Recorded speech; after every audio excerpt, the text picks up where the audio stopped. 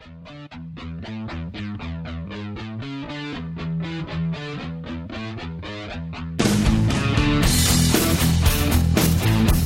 morning, good evening, wherever you are, and welcome to episode 90 of the Cloudcast. Today, we're coming to you live from the CloudStack Collaboration Conference here in Santa Clara, California.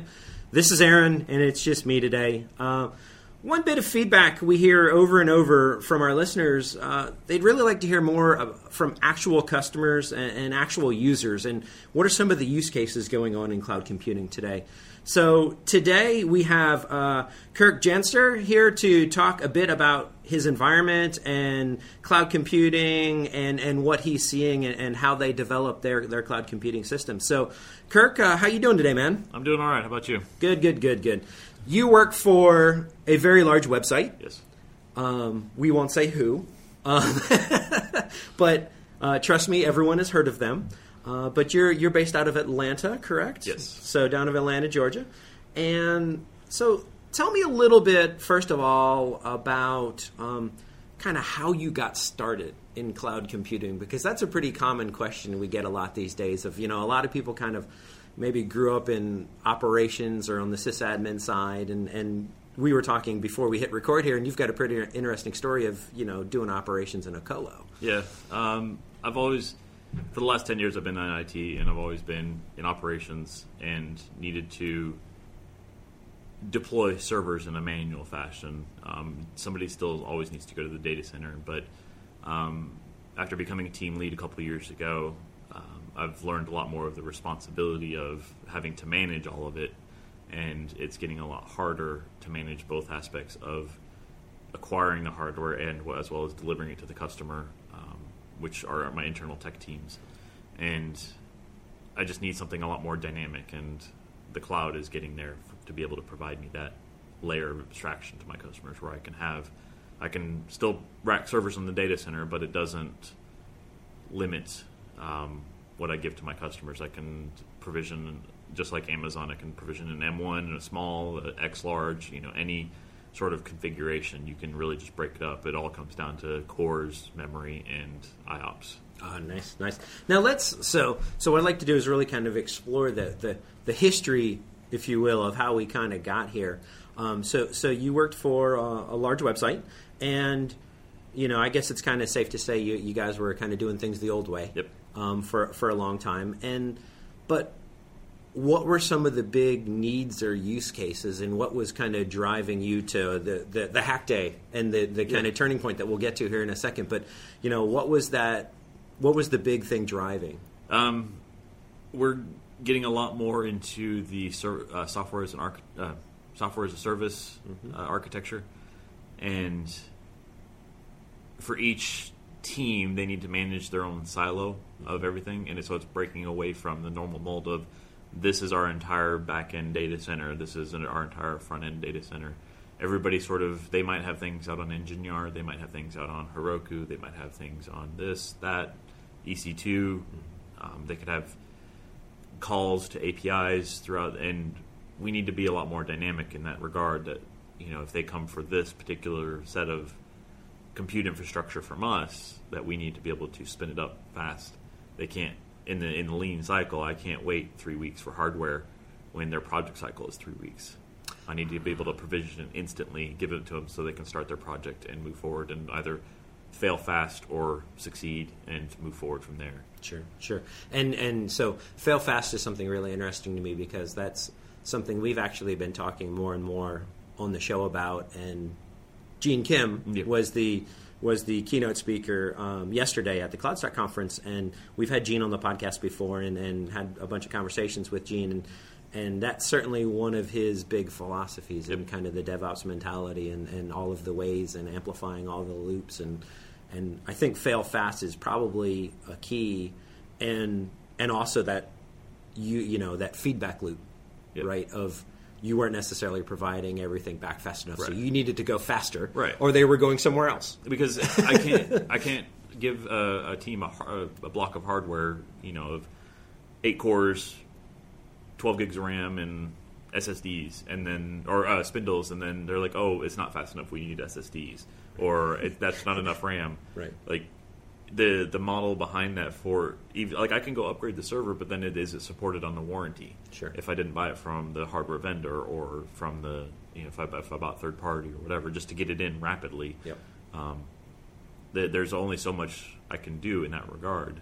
Whereas if I have a service offering in a cloud infrastructure, and I can just say, "Oh, you need 4 cores? Boom, done.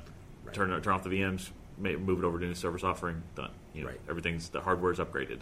Yep. And then if I need more padded infrastructure, just order a couple more servers. Sure. It's just, And something I really found kind of fascinating, because I'm always, there's always these, well, okay, in Silicon Valley, things are done a certain way, and you have a certain architecture, and you're using all of these, Hadoop and Cassandra and, a lot of these other things. And it was actually kind of cool that you mentioned, well, my quote-unquote users, they're demanding things like that. And you're not in Silicon Valley. Right. Exactly. We're on the East Coast. So it's nice to see some of those kind of more Silicon Valley niche technologies at times really start to make it out to mainstream. Now, still, again, being a web shop. Atlanta is becoming the next Hollywood. There you go. Exactly. Right.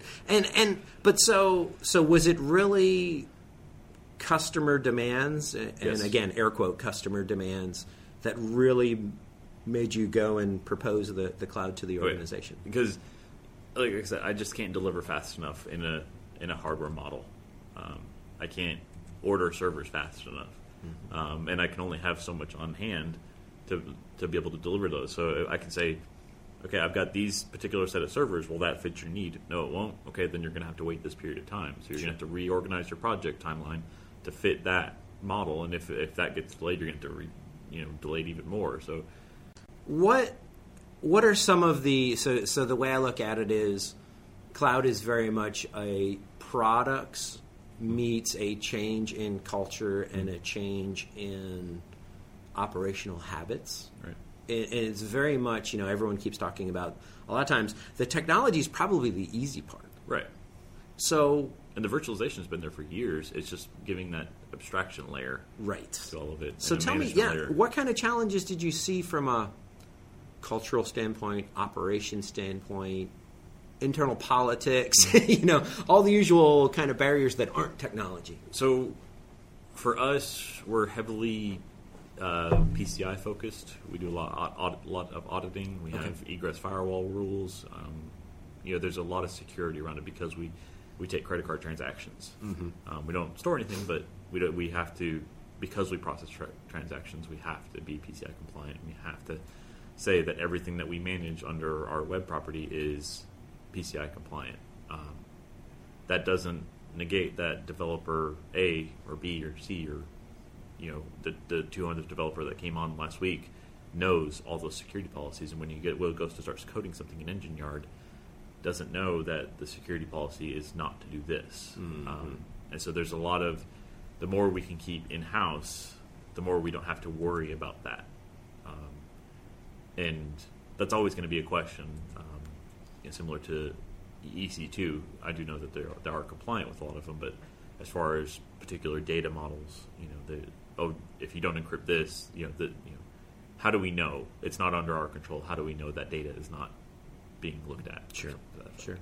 So you have a really interesting story about how your organization got started with cloud computing, and it all started around an internal hack day. Yes. So tell me a little bit about this hack day, because this is pretty cool. I wish a lot more companies would do something like this. So like you said, the whole Silicon Valley is coming. We're trying to be on that model. We've been a lean development shop for a long time. We've practiced that. We deploy code twice a day. Okay. The development environment is when you push up your code, it gets tested as long as there's tests around it, or if you write your tests properly. It gets tested every hour, and then if it's good, it gets snapshotted and it goes straight into the production cycle on the next one. Oh wow, nice. So anybody who needs a new product feature, this icon over here or whatever, can either be done that day or the next day, as long as everything's flowing correctly. The company, in doing that, in being that whole lean, they've seen that other companies like Facebook and Google are doing some similar things where they provide a sounding board for people that aren't team leads or C-levels or VPs or anything like that to come and speak and say, this is my idea and this is why I think it would be groundbreaking for us to do this, or this is why it would change this. We need to do this or focus on this. And I presented last year and I didn't win for doing the same idea, but I'm also thankful I didn't win because when like I said, in those 2 years I haven't had time to really focus on the cloud. And now that I've had this time this year to really focus on it and where the cloud is at, what levels each of the both OpenStack, CloudStack, all the vendors that are, who's doing what other companies like Rackspace are putting wrappers around things, Dell with Crowbar and a couple others, Piston Cloud. Everybody's trying to get into this market, and I didn't know who was where. But now when I look back, I'm glad I didn't win last year because I don't think the cloud was ready for us. Sure. If I had won, we might have failed fast. Yes. And it would have been a good learning experience. But now we know that since I won, I've actually had time to solely focus on making sure the cloud worked for us. The Hack Day was like an internal competition. Yes. And what was the prize for winning? A lot of money. A lot of money. At present, it's $10,000. Right. And you get time to work on your project. Yes, you're taken out of your current role for 6 weeks, and you get that is your sole focus. So if you're an engineer, or if you're a team lead or a manager, you're taken out of your role to focus solely on that for those 6 weeks. Okay. And who judges this competition? C-levels, Gotcha. VPs, a lot of the influencers in the company. Right. So it's an internal Hack Day. Mm-hmm. And if you win, and it's really chosen by the leadership of the company, you get effectively 6 weeks to go see if you can make the company better. Correct. Very nice. Yes. And so what was your proposal when you won? It wasn't necessarily around a product. Right. Correct? It was that we needed a dynamic infrastructure to deploy to be able to better I forget the exact terminology, but it was something around we needed to be more agile in the delivery of assets to our customers. Okay. Which is the customers are the internal tech teams. Sure. When they need these assets of compute, storage, cores, memory, IOPS, I can't rely on a physical box anymore. I need to be able to just deliver them and deliver them fast. Right. And if they don't need them, they can kill them and we can move on. It's not a siloed infrastructure that's out there collecting dust now. Now, would you credit the fact that you were a lean shop already in helping that along? Because you kind of almost, you almost had that dev in DevOps already in place, and you were almost snapping ops into complete DevOps. Well, that's the thing. I had to, because we've been lean for a while, and we're getting into this whole DevOps thing, and we're getting into the siloed software as a service architecture. I couldn't keep up with the physical assets anymore. I had to do something, and if we didn't, we would just continue to sound like I would continue to be the barrier of being able to deliver things. And so it was your way of getting the hell out of the way. Yeah, exactly. And I had to. And I'm still going to have I'm not scripting myself out of a job. Right, and that's a great point because that's somebody's actually still going to rack the server. Yeah. Somebody's still going to manage the infrastructure. Somebody's still going to manage the cloud layer. Somebody's still going to manage all of that stuff and everything around it. There's still umpteen things to learn about the cloud and how it operates and how it is. And that's a great point because I come from an operations background, and I feel like a lot of people in operations are anti-DevOps because they almost feel like it empowers the developers too much, and it's a us versus them power struggle kind of thing. Right. And I don't necessarily see it that way. I just see it as being more efficient and going faster, and that just makes sense. Right. and you get to focus on the things that you really want to focus on. Exactly. And that are, like, the way I look at it is, it's that person that's holding the cookie pot. Yes. It's like, this is mine, these are my toys, you can't play with them or whatever. Mm-hmm. It's like you need to be able to manage what you have a lot better. if you can get really good at deploying servers fast, both from the cloud layer and from the instance layer, I mean, there's no question that you're going to continue to get patted on the back about how you're delivering your assets to your customers. Sure. And so for you, it was a win-win-win in the fact that, you put a little money in your pocket, yep. but you were able to make your job easier, yep.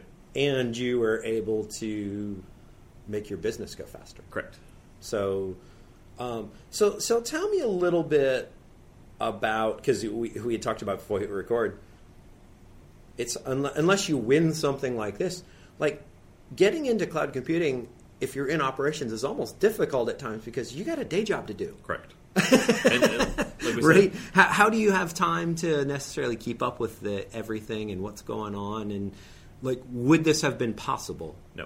Without the hack day? No, it would not have. Because I've tried. I've been to the OpenStack Summit.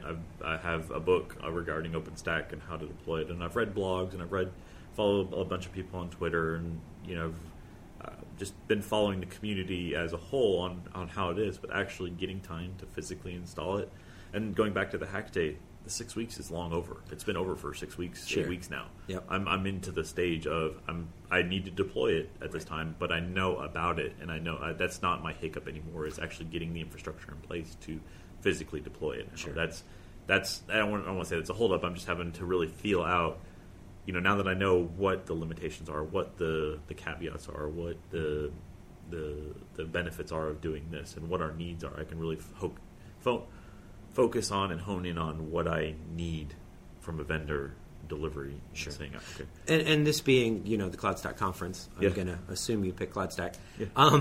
But so tell me a little bit about, I don't want to make it a CloudStack versus the competition question, but I do want to understand, like, what were some of the criteria you used to evaluate, is this a good product or not? And what are some of the use cases you necessarily compared against? Well, that's a great point, because a lot of the hardware and software that we have in our environment is a lot of off-the-shelf stuff, mm-hmm. but we use it to the nth degree. Okay. A lot of vendors will come in and be like, okay, we can do 1 million IOPS, but we can't do 1 million of those IOPS. It's like sure. We find bugs in a lot of our vendors' products because we just push them. We do things completely differently, even though we just we use a load balancer, but we use it this way, mm-hmm. and we do this, and it's crazy the way we do things, even with off-the-shelf products. I mean, we have unlimited support cases open with vendors about different things. It's just, and it's not about pinning CloudStack versus OpenStack versus VM, wherever. Like, whatever works for you, works for you. What I looked for a cloud solution, I needed something that was easy to deploy, easy to manage, just easy, everything. Mm-hmm. And I liked CloudStack better. OpenStack is a great product. There's a lot of people in it. It's great, but it wasn't great for us. I liked CloudStack. I liked everything about it. Yeah, and I'm probably guilty of it as well, too. A lot of the quote-unquote people in the industry who we run around to all the shows and we talk to all the people and we go to all the sessions. Sometimes we just get too caught up in checkboxes mm-hmm. and technical features when at the end of the day, it's honestly what is the lowest barrier to entry, right? And what is the sometimes it's a Walmart world of it's good enough. Right. Yeah. Right? And I find it very interesting that was probably would you say that was one of your highest criteria of you kind of had the clock was ticking. Right. And when the clock was up, this project, I wouldn't say had to be done, but you certainly had to show some level of... I had to have, by the end of the 6 weeks, I had to have production instances on the cloud. Okay. So I did have a hard deadline of it worked for us. There was something in place. I couldn't just be like, oh, I need time to look at a cloud solution. Right. I needed to have production instances. So I really had... Right. And I've talked to people in the community that are like, they're still testing OpenStack and CloudStack, but it's like year to 2 year venture of... Right. And they've gone through, on OpenStack, they've gone through... whatever the E version was, and then Folsom. Essex, and then Folsom, yep. and then whatever G is now. Grizzly, yeah. Yep. and they've gone through multiple versions and they know it from front to back. I didn't have that time. I had 2 weeks really that I broke up my 6-week time frame into, okay, I have a couple weeks to do this, I have a couple weeks to do this, and I have a couple weeks to do this, and I've got a couple days padded on each side.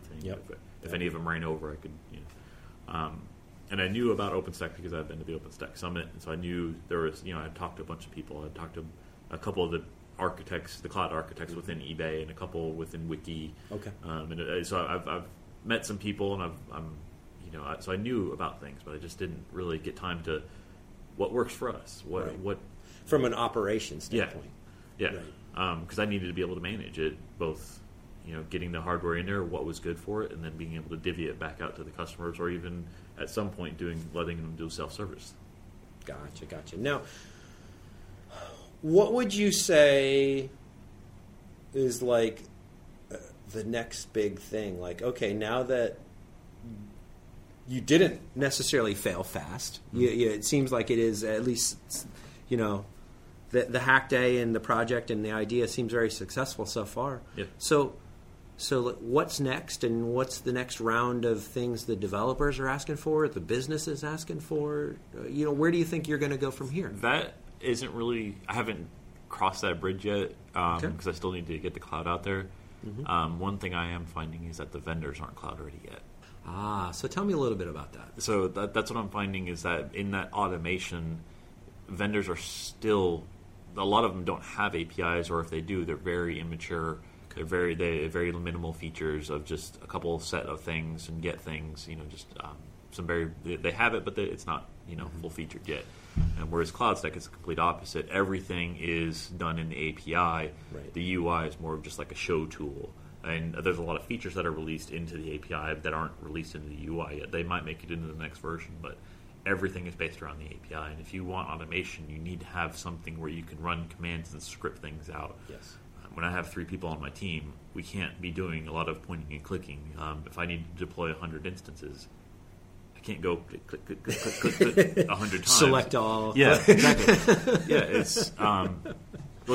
It's it's crazy. And people, the developer who wrote Cloud Monkey, I mean, there's the API which you can totally interact with, but then when you get Cloud Monkey and just completely script your whole thing of building whole new zones or even deploying hundreds of VMs at a time. Yep.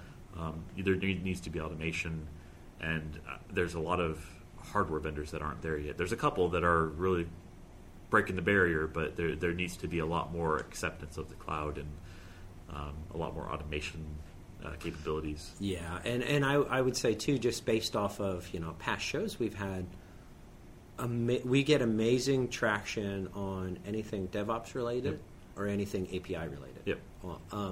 And there just seems to be a lot of interest in APIs, and APIs really being that key to going faster. Yeah. And it is almost to the point where I don't even remember. Somebody said it on Twitter one time, and they were at one of the big hardware shows, and it was, if your hardware or if your products don't have an API, you failed. Yeah.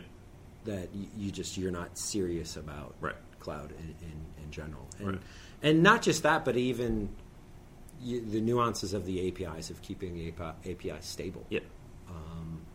And how easy they are to interact with, and so that's actually you can have an API, but if it doesn't work, it's useless. It might as well not have one. I agree. It's not just a particular facet. Like the whole industry needs to do it. To have software-defined storage, software-defined networking, software-defined compute. Yes. There needs to be a lot more automation around things from the vendors, but they also need to be sort of abstract. There needs to be a common thing where I know that if you're going to offer this feature, it needs to sort of be that I can do that same feature across another storage vendor. I don't need to rewrite my whole API around another vendor. I want to be able to say, okay, I need more. I want to do QoS on this, or I want to do VLAN tagging, or I want to do IOP limiting, or whatever. I can do it via the same API language and expect the same returns and stuff like that. Yes, and that's probably one of the biggest limitations I've seen right now is, everything has an API, but nothing's standard. Right. Not even close. Yeah. Well, cool.